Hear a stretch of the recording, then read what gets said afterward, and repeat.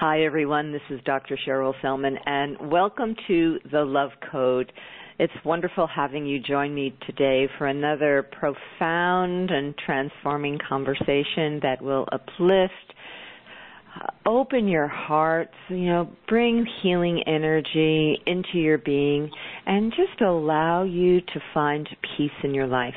That really is the purpose and the goal of this show.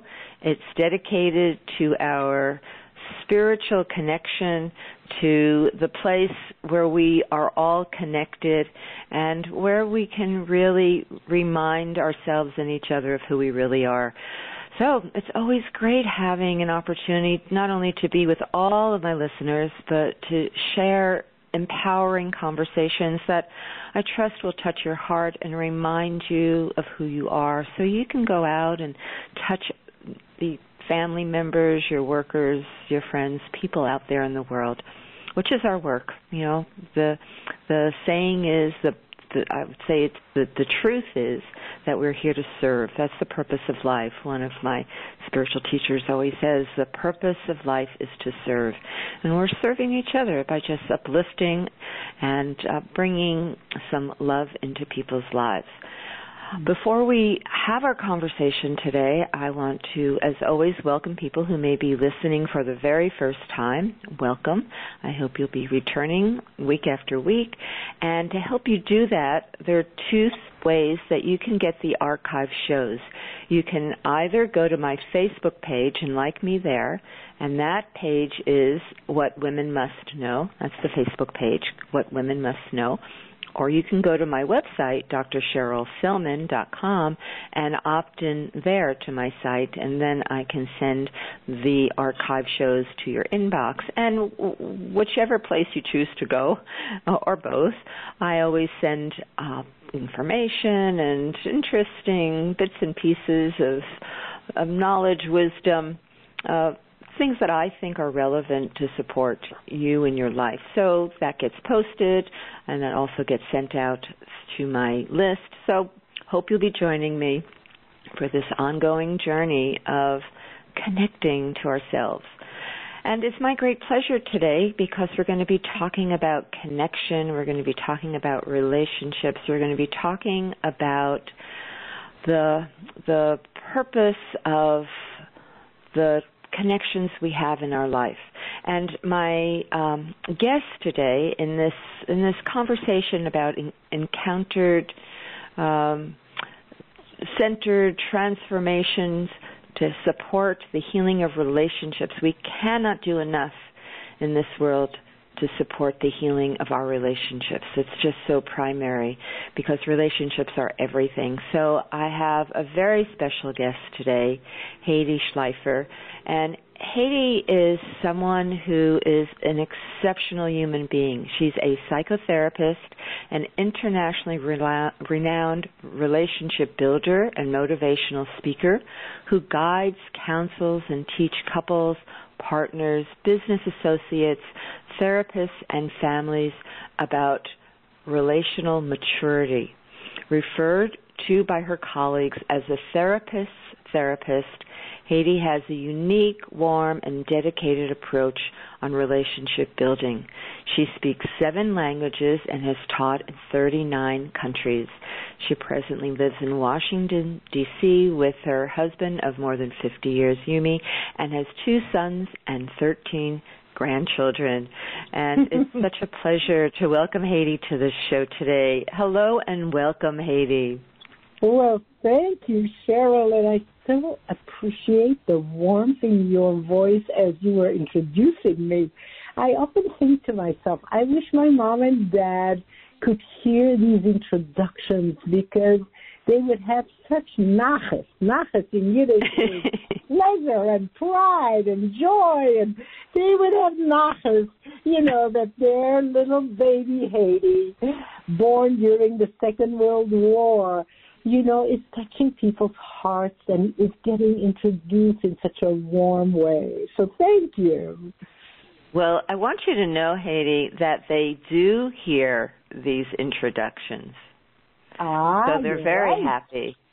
You're do, right and they're thrilled every time they hear people glowing about their little baby daughter. So don't ever doubt that. They are hearing it. Yes, indeed. So, I believe that deeply. Yes. I want to say that I'm so fortunate to have connected with you, and that was through our mutual friend in Australia, Fran Levine, if she's listening. Hello, Fran and Stan. Fran and Stan are wonderful friends of mine who are therapists in Melbourne, Australia, very dedicated to their work in relationships. And I remember several years ago, Fran told me she's going to be traveling several times a year to the United States to do this training with this woman. And I'm going, wow, that's a big commitment, over a couple of years, and to go back and forth from Melbourne to Washington, D.C. Well, she did get committed, she and Stan, her husband, and she just continues to rave about this program and her teacher and how it's transformed their lives, how it's transformed her work with relationships in her practice. So finally I said, okay, well, we just have to have an interview with Hedy and meet this amazing woman. So I am thrilled that we are able to make this connection, and I love how connections happen and how we find each other in the world. And I love this show so much because it gives me an opportunity to have an excuse to have conversations with people that I would never normally be able to have a one-on-one personal conversation with. So I'm very grateful to the show. I'm very grateful to Fran. I'm very grateful to you, Hedy, for being with us today. Thank you. So your story is so profound. I'm sure you've told it so many times, and I'll ask you if you can share it another time, because it's shaped so much about who you are and your purpose in this lifetime, and it's so moving. So would you be willing to just share a little bit about who you are and your journey in this lifetime and how you arrived at this passion that you have? From the very beginning, you're talking about the beginning of my life, sort of how I was born, or you want to, Let's start there. Okay. I think it's always... Or wherever you feel so inspired to start. Okay. Well, I was born inside of a war. My parents tried to escape from Belgium when the Nazis were coming in. And after being apprehended and put into transit camps in Vichy, France, my mother engineered an escape, and they walked through the Alps, my mother pregnant with me. But when they got to the Swiss border, the border was closed to refugees. And my mother, courageous as she is, just jumped over the fence, the border, and threw herself into Switzerland. And my father was smuggled in by smugglers who risked their lives at the border all the time to bring people in. And so I was born in a refugee camp in Switzerland when my parents had found out that they both were there, that they had somehow survived this grueling journey, and that they had a baby. And I think that they imbued me there with a sense of enormous hopefulness about it's possible to survive, to transcend, to keep your spirit alive, to be joyful, to choose joy. And my mother used to say that she was following the edict of a rabbi, the rabbi of Bratslav, who said, if there's nothing to be joyful about today, well, then borrow a dance from future celebrations. And I think my parents knew how to borrow a dance from future celebrations. And when I was born, I think they imbued me with that sense that life is joy to be chosen again and again and again. And even when the big oi comes, oh, why, oi, you can say oi and then choose joy again and again. And so that's really what they did, and I think that I came in the world understanding that deeply in my fiber. And I met my husband, Yumi, after a very big oil in which I had lost a friend in a boating accident. She and I were on a river in the jungle in Brazil, and she died on that journey. And during that journey, I was guided in such a profound way that I understood that my life had a very big purpose, and that even in the deepest loss, I could choose life again. And that is what made me meet my husband, Yumi, who had lost his 2 children in a boat, in a refugee boat that was torpedoed in 1944. 10 days before I was born, he was torpedoed, every survivor machine gunned, and Yumi lost his 2 children and his two sisters. And then met a wonderful woman at Columbia University, decided to marry her. She went to see an uncle in Jerusalem. She and the uncle sat at their windowsill, and they were killed by a Jordanian sniper, and Yumi lost that beautiful soul that he had decided to love.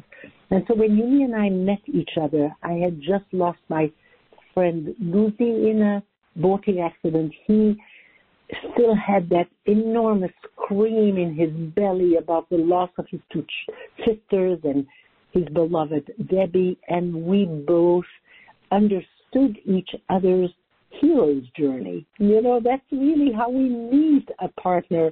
At a deepest level, we understand each other's hero journey, and then we then can assist each other in life in both transcending the pain and welcoming the joy.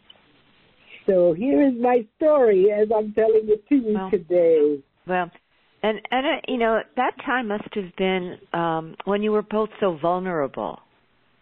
Right. So there was like you know, an access to a connection with each other because of that vulnerability. Yes, indeed. Because the vulnerability combined with courage and resilience. And I think that our humanity is really that wonderful formula of vulnerability combined with courage and resilience. Mm-hmm. Yeah. So you and Yumi have worked together for many years as partners in your work with relationships. And can you just share with us how, you know, what your focus is in your purpose and how you evolved your unique way of working with healing relationships? And we have to say, it's not just in a marriage relationship. And, you know, it's all relationships. You've worked in all sorts of facets, from, you know, personal relationships, family, business. You train other therapists. What is it that is your unique contribution in this realm of relationship healing? So Yumi and I have worked actually for 25 years together. Yumi just retired after 25 years of working with me and his 3rd career. And he is the one responsible for the fact that we've traveled with our work to 39 countries and that we have taught in 4 languages, because he is a citizen of the world, and he felt like if we've got a message, it's got to be given all over. So we've really done quite a bit of journeying around the world. As a matter of fact, a student of ours calls us the itinerant mystics. So we were the itinerant mystics. And what we evolved really through our own relationship and through the many teachers who came and went in our life, we began to understand that there's one guiding principle in relationship. And the guiding principle is this: when we do our survival dance, when we are being defensive in the way that we are to just create some imaginary safety, when we do our survival dance, we will always feel disconnected. And what connects us are three invisible connectors, and I'm going to talk a little bit about each one so that, I can get clarity here. The three connectors are the relational space, the bridge that connects our world, and the zone of the encounter. So I'm going to talk about each one separately. The relational space is the space between us. And the philosopher Martin Buber was the first one to name that space, and he said, our relationship lives in the space between us. It doesn't live in me or in you or even in the dialogue between us. It lives in a space we share. And what he added was, this space is sacred. And so there is sacred space between us that we are responsible for, and our responsibility is to keep sanctifying that space. Now, we are very aware of the relational space because we can go visit friends, and they've just had a fight, and they love us. So when we come in, they hug us, they greet us, they smile at us. So we know there's toxicity in the space because as humans, we're plugged in to the relational space. So the first connector is our willingness to take responsibility for the quality of that space and make it sacred. And that whenever we pollute it one way or another with a criticism, a judgment, a look, we then own that and take that pollution out of the space. So that's the first connector, is our capacity and responsibility to honor the space between us. The second connector is a bridge. There's a bridge between us because each of us has a totally unique world with its own rhythm and culture and language. And so in order to know another, we must cross the bridge to the other side. And the metaphor we use is the art of visiting and the art of hosting. So one person is the host. I'm welcoming you into my world so I can show you where I live and who I am in the most transparent, deep way. And the other metaphor is the art of visiting. I'm leaving my world and I'm coming to you with completely new eyes so I can get to know you and learn you. And we come with a beginner's mind. The new eyes are really a beginner's mind. And there's a French poet, Marcel Proust, who says, the adventure of life is not the discovery of new landscapes, but our capacity to see the old ones with new eyes. And so when we cross the bridge to visit the other, we come with those new eyes to really just learn the language. A good relationship is bilingual. We know each other's language, like I know Yiddish and he knows Yiddish. We have learned each other's language. So the second connector is a bridge. And the third one we call the zone of the encounter. And the encounter was again something coined by this philosopher Martin Buber, who said that when we are in the encounter, we are in eternal time. And that everything lives in the encounter. The encounter is where the souls touch, where we feel like we're one. And we can have that sometimes in nature. We can walk in nature and suddenly we're in the zone of the encounter. It's not nature enough anymore. It's all one. Or we can have it with the music, where we listen to the music and suddenly we're in the zone of the encounter. And it's not us and the music anymore, but it's all one. And it brings tears to our eyes. And so the zone of the encounter is that third connector between humans, our capacity to encounter one another soul to soul. And so when we embrace these three invisible connectors, we will feel a deeper and deeper sense of oneness, wholeness with one another. And really the purpose of life is to serve, and to serve what? To serve each other and to enter into the zone of the encounter with one another. So that is what we discovered and began then to teach couples and partners and organizations the distinction between the dance of survival that divides us and fragments us and doesn't allow us to feel our essence, and the dance of connection where we embrace the three invisible connectors and we begin to experience essence to essence connection. So that's at the basis of what we've traveled with together, Uni and I. You know, and that's so profound, because that's really what we're all seeking. We're all seeking to be able to connect with others, truly be present with others, to see who they are. But there's so many issues that get in our way, our traumas, our programmings, our, the culture. There, so many layers of things that disconnect us. So what would you say to people listening? And what you're saying is so so appealing to people. But what is it that needs? How do you heal? How does one heal the judgments that we project onto others because of our traumas, our unmet needs, our traumatic childhood or birth or whatever happened early in our life that closed us down to that place where we can be safe and opening and connecting again?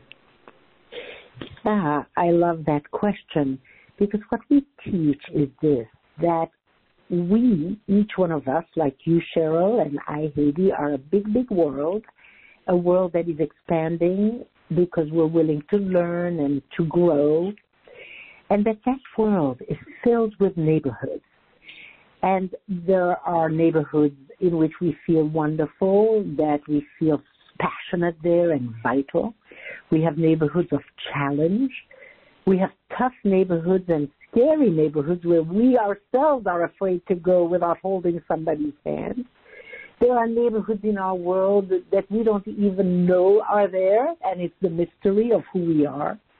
And what we teach is how to travel over the bridge to visit neighborhoods. So everything is a neighborhood. Childhood is a neighborhood, and there are many parts to that childhood neighborhood. And judgment is a neighborhood, in our world, and sometimes we get hijacked into the judgment neighborhood. And it's nice sometimes to have somebody just come to visit, with unconditional regard for us into our judgment neighborhood. It's just a neighborhood. It's not a big deal. It's a neighborhood in our world. And so what we teach couples is how to visit each other in all the neighborhoods. There are neighborhoods of enormous pain, and how to visit the neighborhood of pain, how to visit the neighborhood of challenge, how to visit the precious neighborhoods where we feel vital and passionate, where we feel that's my essence. And so all we teach couples and partners is to visit each other in the important neighborhoods of their world, to cross the bridge and come and land in a neighborhood. And we also teach couples how to visit each other in the toughest neighborhood. We call it unraveling the survival knot, which is that each couple has a very, very tough neighborhood, one person and the other person, and it is their impasse issue. It's the place where somehow they have no energy, they are stuck there, they go around and around in circles for years, even though they're creative and smart people. And so when a couple knows how to visit well over the bridge, I invite them to visit each other in the toughest neighborhood and to unravel that survival knot. And the toughest neighborhood has many, many layers that go back to the childhood neighborhood. And so we visit there also. And what occurs is that couples have a capacity to unravel that knot and open up the energy on both sides so that they become creative in their own life, so that they're not just a solid couple, but also a creative couple. And so everything that is our experience, we now call it the neighborhoods of our world. And we teach the visiting of those neighborhoods. And the moment somebody lands with compassion and presence and love and softness and tenderness, lands in our world, we discover the deeper and deeper layers, and that's the healing, that exploration, that discovery, and that capacity to open the neighborhood fully. That's when we heal, because what occurs then is full integration of our own world and experience.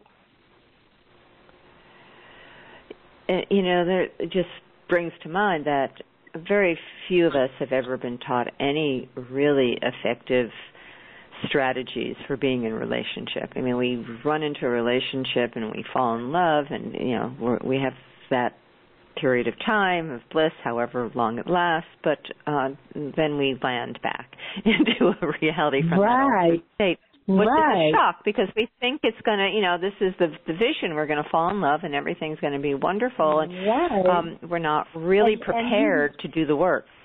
That's right. And Cheryl, when Yumi and I got married and we fell in love with each other, and we made a decision because things were tough, we had our power struggle like all couples.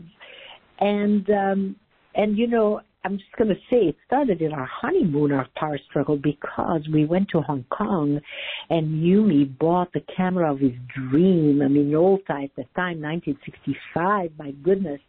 And it came with a manual, 254 pages on how to have a relationship with a camera.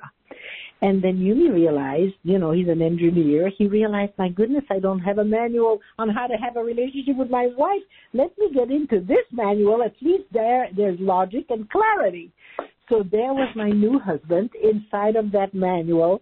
And I'm thinking, he needs to look at me. He needs to hold my hand. He needs to talk to me. And I started pulling at him. And that was the beginning of our power struggle, where I started pulling and schlepping and shoving and wanting and demanding, and he started closing and moving away and constricting, and it got worse and worse. And in the beginning of our marriage, we felt like we cannot go into our Shabbat celebration, Friday night, being mad at each other. And so we would take a bath together, and the promise was that when the water drains, we would let go of whatever, of being right. We would let go of being right. Yes. Well, we stayed there for hours. We were like prunes when we came out. And one day, our little boy, our 3-year-old, we heard him say to somebody on the phone, "No, my mommy and daddy cannot come to the phone. They are in the bathtub together, and they will be there for a long time." So, our kids already understood that bathtub was going to keep us, because we had absolutely no skills on how to connect with each other. And so I want to tell you an example of when we began to understand the bridge, because that example shows how quickly we fall back into survival, but how quickly, once we embrace the 3 invisible connectors, we feel deeply in the zone of the encounter with each other. It was about 18 years ago now. Yumi had gotten his 6th stent. He got 2 and 2 and then again 2. And those last 2 created complications. And the doctor said, "You cannot travel, Yumi. You cannot travel, not even to go see your father who lives in Miami, which was 4 hours by car for us. Do not travel." So when we came home, Yumi said to me, "Haiti, we're going to visit my father. Of course we'll visit my father. And we're also going to go to South Africa." I said, "Yumi, absolutely not. The doctor tells you to protect yourself, and, you want to travel. Yes, I want to travel. No, we're not traveling. Yes, we're traveling." And we're in a power struggle. And for 2 weeks, I was right. I was right. The doctor is on my side, 100 people would be on my side, etc. And then after 2 weeks of this power struggling, we looked at each other and said, we teach the bridge. We teach the space. We teach the encounter. Should we not walk our talk? And so we decided to walk our talk. And here's what we did, is what we teach. We sat across from each other, and we took each other's hands, and we sat at 18 inches, because 18 inches is how a baby is programmed to look at mommy and daddy at 18 inches. As a matter of fact, the little child will pull your face at 18 inches because they know that there they'll get your full attention. The eye is structured to look very close at the face of the other. And so we sat at 18 inches, and we looked at each other with soft eyes. And in a way, we knew we hadn't done that, look deep into each other's eyes for 2 weeks, because when you're in a power struggle, you look with slanted eyes and with darts in them. And so suddenly we're looking with soft eyes. And we actually had tears in our eyes because we hadn't seen each other in 2 weeks. And then the first thing you do, you give gratitude just for life, just for breath, just for being now in this moment. It's like a meditation in connection. You just sit and you say thank you. And as we did, a few more tears came. And then we had to decide who will be the first host and who will be the first visitor. And asked Yumi, would you come to visit me first? And he came over the bridge. And when he landed, I knew what I wanted to say to him. And it was a very simple thing. Don't die. Please, don't die. And so he was with me in sobbing that I cannot tell you how long it took. But he held me in my sobbing, and he basically just said my words. I hear you say that you really, really don't want me to die. No, don't die. And we stayed there for as long as we needed till all my sobs were out of me. And I could cross the bridge and come and visit him. And so I crossed the bridge as a visitor, and he was the host. And he told me 3 things that have changed my life. The first thing he said is, Heidi, I am not a heart. I am a man with a heart. And in that sentence, he told me something very deep, which was that I had objectified him. When I saw the complications of the stents, I made him into a heart instead of a man with a heart. And Martin Buber, the philosopher, says there's 2 ways we can treat another person. As a thou, a person, a high being, or as an it, an object. And that we very automatically and quickly objectify the other. And if you had asked me, Heidi, would you ever objectify your husband? I would say, never, ever. Well, I had. I had objectified him and made him into a heart rather than a man with a heart. And that statement I needed to repeat. I hear you say that you are not a heart. You are a man with a heart. Am I with you? Yes. Took me a while to internalize that. But when I did, I could repeat it. And then he said, that man with that heart wants to say yes to the question, is this a good day to die? And I understood that because I was so afraid to lose him, I was going to control him to be half dead, but not completely dead. Meaning, I'd rather have your body here than lose you completely. And I realized that's not loving him. He wants to say, yes, this is a good day to die because I'm vibrantly alive right now, not half dead. And I saw that if I really want to express my love to him, then I must support his full aliveness and vibrancy. And so I could repeat the statement once I let it in and understood it. I hear you say that the man with a heart that you are wants to say yes to the question, is this a good day to die? And then he told me the third thing, and it was, well, that man with that heart who wants to say yes to the question, is this a good day to die, wants to go to South Africa. Well, we then developed what we call the third option. My father used to say, if there are two options, pick the third. And the third option was to go to South Africa, but change the trip. It was a work trip that was going to demand a lot of us. And together, we reorganized that trip and made it into the very right trip for Yumi, who celebrated his 70th birthday there 18 years ago. And so, with that third option, we went joyfully and peacefully in connection. We got upgraded in our hotel to the best suite we ever had. And on the way back, the pilot had been to our workshop by total miracle and upgraded us to first class South African Airlines. So there we were. And we really believe that when you come to a third option together out of connection, Providence will provide that third option, and it'll be the most beautiful miracle in your life. So there was this couple with a power stroll on their honeymoon, able to, as an older couple, to embrace the three invisible connectors and enter the zone of the encounter.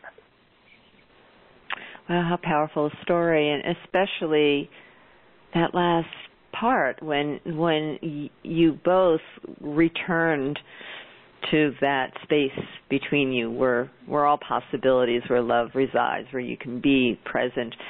How the universe just conspired to align and support you in every way, which is in every way, which is what happens, right? Yes, it does. It does. Exactly. Because you're living in an energy of harmony and peace and alignment, and everything flows when you are in that energy.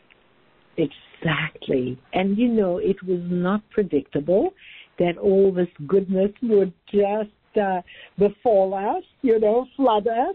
But it did. Because, as you say, we went there in the zone of the encounter really together, and having built a third option that fit the circumstance, but also fit us, you know, as humans, alive and vibrant and not living in the fear of death, but rather embracing life. Yeah. Wow, that's a wonderful story. And you moved out of your fear, the anger, which was right, was covering the fear, and exactly. Move beyond that back to connection. Yeah. And I'm going to give you another example that is not with our coupleship, but it's the bridge. You know, the space, the bridge, and the encounter. I was in Stockholm, and I needed to get back home, and SAS was having a strike.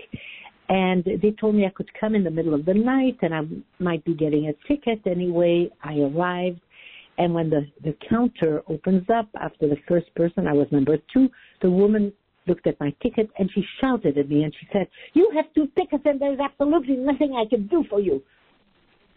Well, I had learned, because it became a habit of the heart, to cross the bridge. So I took a very big breath, because when somebody shouts at you that way, the first thing you want to do is kill them. I mean, that's how our brain is.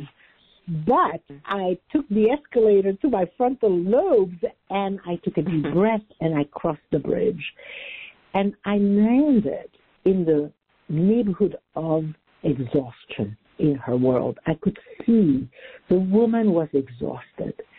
And so I did what I teach people, which is that you repeat the words, but you repeat them from a place of deep compassion. And I could have compassion because I had landed in the neighborhood of exhaustion in her world. And so I said, "I hear you say that I have 2 tickets, and there's just absolutely nothing you can do for me."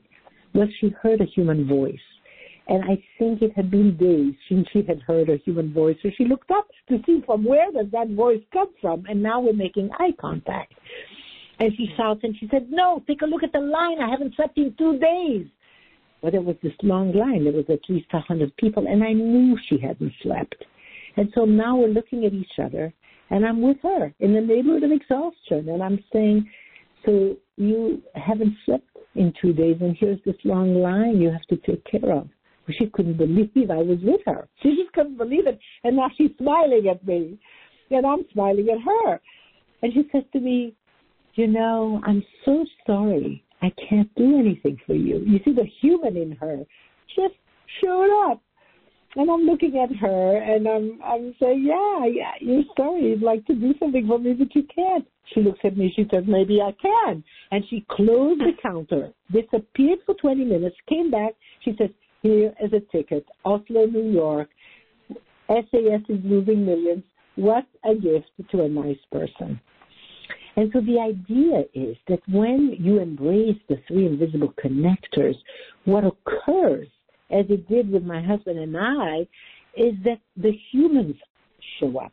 The essence of the humans show up. And when the essence of the humans show up, there's generosity, there's gifting, there's connection, you see. And that woman went from total survival to total essence. She's a very generous person. And she's willing to step out of the box and take a risk. But she wouldn't have been able to in that place of anger that came out of her neighborhood of exhaustion. Well, so the message is when you are encountering that kind of abusive communication, you know, whether it's anger or dismissal or whatever, first of all, you have to take a breath and step back, because you don't want to react, because you just operate out of that ego. You fuel that whole, you know, dysfunctional behavior. It gets fueled, which isn't going to accomplish anything but escalate. So you have to. It's like remembering or training yourself, or maybe that's just taking that breath, even just having that conversation, that story that you've just shared, I'm sure will impact on all of us listening that, you know, yes, we need to take a breath, and we need to, you know, a deep one, step back. Yeah. Right. Not to react, not to get into survival mode and, you know, attack back. And the reaction, which is a training. Yes, it's a discipline, right?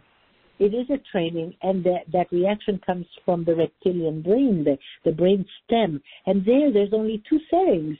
Either I'm alive or you're alive. Well, I'm going to kill you. You know, I mean, that's really how our planet, unfortunately, still operates, because we have wars, you know. So that comes from the brain stem. And that's why I said there's an escalator that you learn to use from the brain stem to the frontal lobes of the brain, where 2 or 3 or 4 realities can live at the same time. You know, that frontal lobe is the seat of consciousness. And when we're there, if we have a method, and this is the method, you cross the bridge and you land in a neighborhood. It's a habit of the heart. And when you land there, you'll see the person where they are right now. You know, and you know, just having that metaphor that a person's behavior is a neighborhood. You step out of it, and you know, it's a mindful exercise, because it's out there. You know, you're observing it, and that metaphor, you're observing it as a neighborhood, which is a very good visualization, right? Exactly. It gives you a distance from it. That's right, and it gives you an understanding that in the big world of that woman, there's many neighborhoods. There's just one called exhaustion, and I could feel it. You know, we've all been exhausted. We know that neighborhood. So when I landed with her, I could feel her. It grows your compassion. But, you know, it reminds me of a story of my mother that is unbelievable, because when my parents tried to escape from Belgium, they were apprehended and they were put into a truck. You've seen the Nazis who shove Jews into trucks. And my mother was in that line with my father. And she looked at the Nazi who was pushing people into the truck. And what she did is she didn't see the survival suit of a Nazi. She saw a human being. And she entered his world. And when it was her turn to be pushed, she looked at him. But she looked at him with the compassion of one human to another. And she said, "Let us go." And he did. Wow. Wow. It's like that seed of your work was planted there in that moment. Yes, yes, yes, indeed. Wow. That's so powerful. Yeah.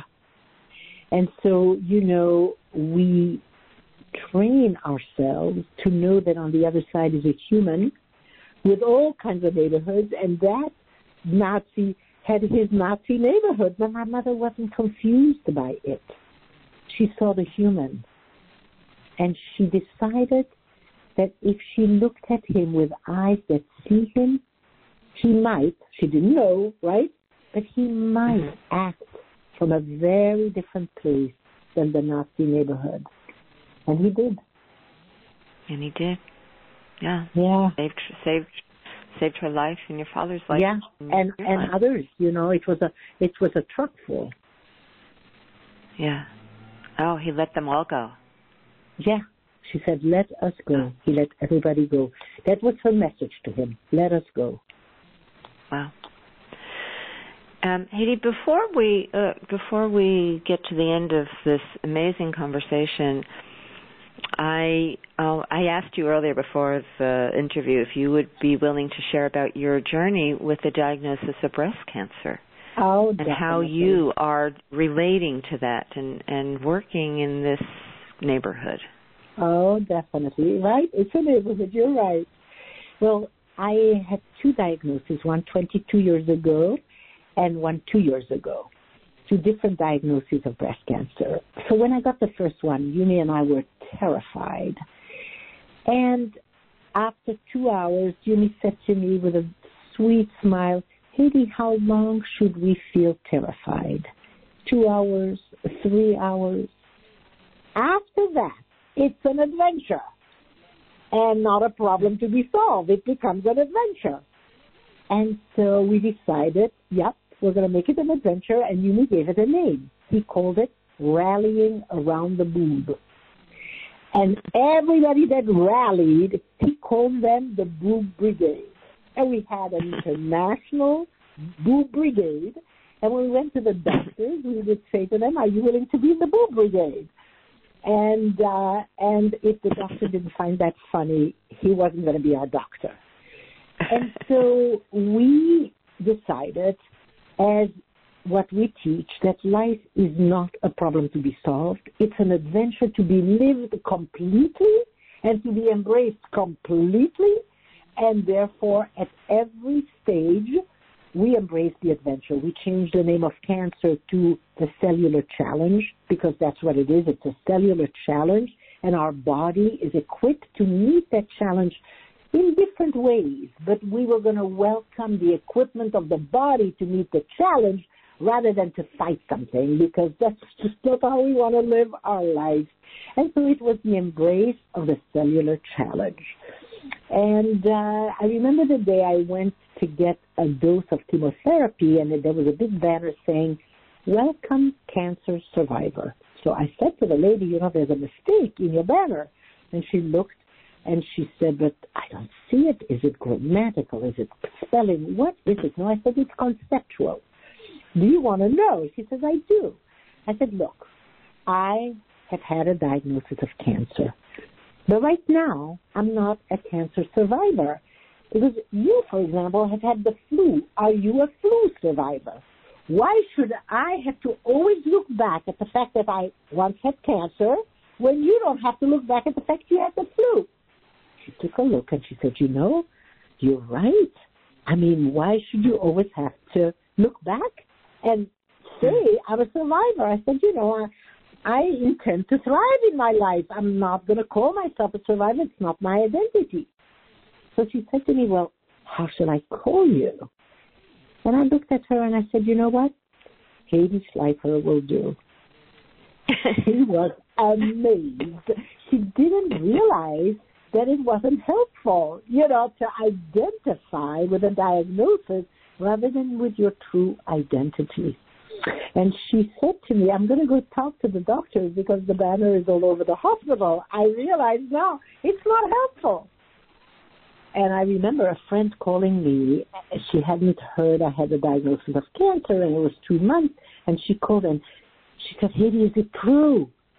And I said, what? And she took a long time to say it, and she said, well, the big C. And I said, no, it's not true. And she said, oh, I'm so relieved. What is it? I said, well, it's the little C and the big me. And that's the way I looked at it. You know, it's the little C and the big me. I am the one embracing the rallying around the boob adventure and embracing the cellular challenge. And then 2 years ago, I had another diagnosis of breast cancer, a different one, and I chose to have a mastectomy of my left breast, and I became an Amazon.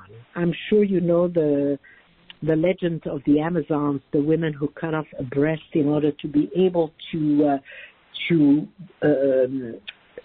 their bow and arrow, and they were powerful women of enormous responsibility, and I decided that I am entering the clan of the Amazons, which means I have bigger responsibility for life, for work, for love. My responsibility has just grown because I became an Amazon. So you can see that whatever comes into my life, I've decided it's not a problem to be solved. It's an adventure to be lived, and I must name the adventure and live it. Well, you know, that's such an inspirational message for all of us, because when you can shift that perception to a problem, from a problem to an adventure, right, everything changes, right? Everything, how you see it, changes. The possibilities that you bring into your world changes. Your emotional state changes. And everything changes for healing, for a greater healing possibility. Yeah. You know, when I had the radiation therapy, because Yumi and I were on this adventure, you know, rallying around the boob, we brought a funny story to the radiation oncology department every single day to whoever was there. And when I was done with the treatment, they didn't want to let us go. They said, you guys have to come back every day. We said, no, we're done. No, you have to come back. And they prepared 50 balloons for us. They decided that we deserve 50 balloons because they watched what we did for the department. And what we did was simply live our adventure. You know what I mean? It was like, it's our adventure. We did it for us. I mean, really, we were and brought your joy to everyone. Brought your joy to everyone. Exactly. Yep. Yeah. Yep. Uplifted everyone. You know, the patients need the uplifting, but so do the staff. It's not an easy place to be. Exactly. They all felt that when Yumi and I came, the atmosphere of the whole department shifted. As a matter of fact, they were going to take a picture of me, and I said, you know, because I'm doing this adventure with my husband, my chart must have the two of us. Yeah, but we never do this, but this is your first time to do this. And they did. And they took a picture of Yumi and me smiling together, head to head like this. And it taught them something that, you know, this shouldn't be done alone. You know, there are many women that I met at the time whose husbands left them when they got the diagnosis. And the department is used to people coming alone. I don't mean that everybody, you know, everybody's partner leaves. But what they learned from us is that there is a way to do this together that they hadn't thought about. The picture needs to be of the partnership. You know, if there is a partnership, not everybody, you know, has a partner in their life. But if there is a partnership or a friendship, you know, it's got to be done in connection. And there should be a picture of the partnership. Yeah. Yes. Yeah. That's so inspirational for me, you know, to be reminded of how we can choose how we deal with any situation. Right. You know, it's a choice. An adventure to be lived. Exactly. And, you know, it made sense to us that in that adventure, the picture in the church would be of both of us. And, you know, it was totally stepping out of the box for them. They had never thought of something like this. And suddenly, They were delighted with the idea that we would have pictures of two, and if the person doesn't have like a married partner, it would be a friend, but it would be the partner who holds their hand. And there would be that picture there of the two of them smiling. Mm-hmm. Yeah. A beautiful story that you shared with us, Katie. Thank you. So we've actually come to the end of the show, although we probably could go on for a long time listening to you and being inspired by you. But let's give people some resources where they can learn more about your work. And I guess the first place to send people is to your website. Right. So, it's Hedy Schleifer, but I'm going to spell it for everyone. So it's Hedy. Hedy is Hedy. Schleifer, SCHLEIFER.com, HeidySchleifer.com, and I know your programs are listed there. And what else can people have access to? Do you have? I think you have a DVD, right? That people can purchase. Two DVDs. One is called Encounter-Centered Couple Therapy, and the other one is called Healing After an Affair. And they are the 2-day intensive work I do with one couple, and two couples were willing to be filmed. So I have these, and they are powerful because they show people how, under all circumstances, a couple can cross the bridge to each other and become connected in the encounter. Yeah. And then there's a documentary called Crossing the Bridge, Hedy and Yumi Crossing the Bridge, and it is, again, a way for people to see us crossing the bridge and the workshops we have done together in which people cross the bridge to each other. Oh, that would be fantastic for people to have opportunity to see the work in action, because then they can learn. Yep, exactly. So all of that is on your website. Right. Okay, so and there's another website people can see. It's the Hedy Yumi website, HEDYYUMI. It's our older website, but it's lovely because it's the one we built together, Yumi and I. I'm using mine now because Yumi retired, but that one has also many YouTubes.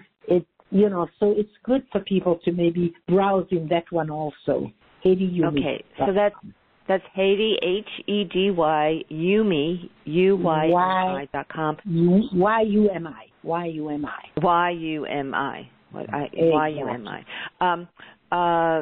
And I guess he's waiting to find out what his fourth career is going to be now. You know what he decided to do? He decided to support my third, because my first one was as a psychotherapist by myself. My second one was with Yumi, 25 years. And my third one is, again, me, and he wants to support me having my third career. So he's like behind me with my third career, in which I think I need to write a book, I think every day somebody says, have you written a book? Not yet, so I think in my third career, a book must be written. Well, I think you have quite a tale to tell, so I wait for that book to come out.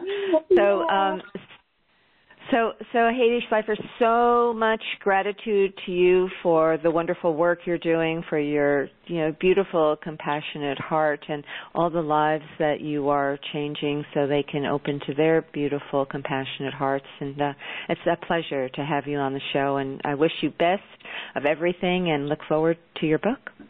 Thank you, Cheryl, and I loved being with you and with everyone you've attracted today. Thank you so much. Thank you so much. Thank you so much. And to all of you listening, thank you for joining me. Come back again every week. We have these wonderful conversations, and I wish a week filled with love, peace, and harmony. Bye for now.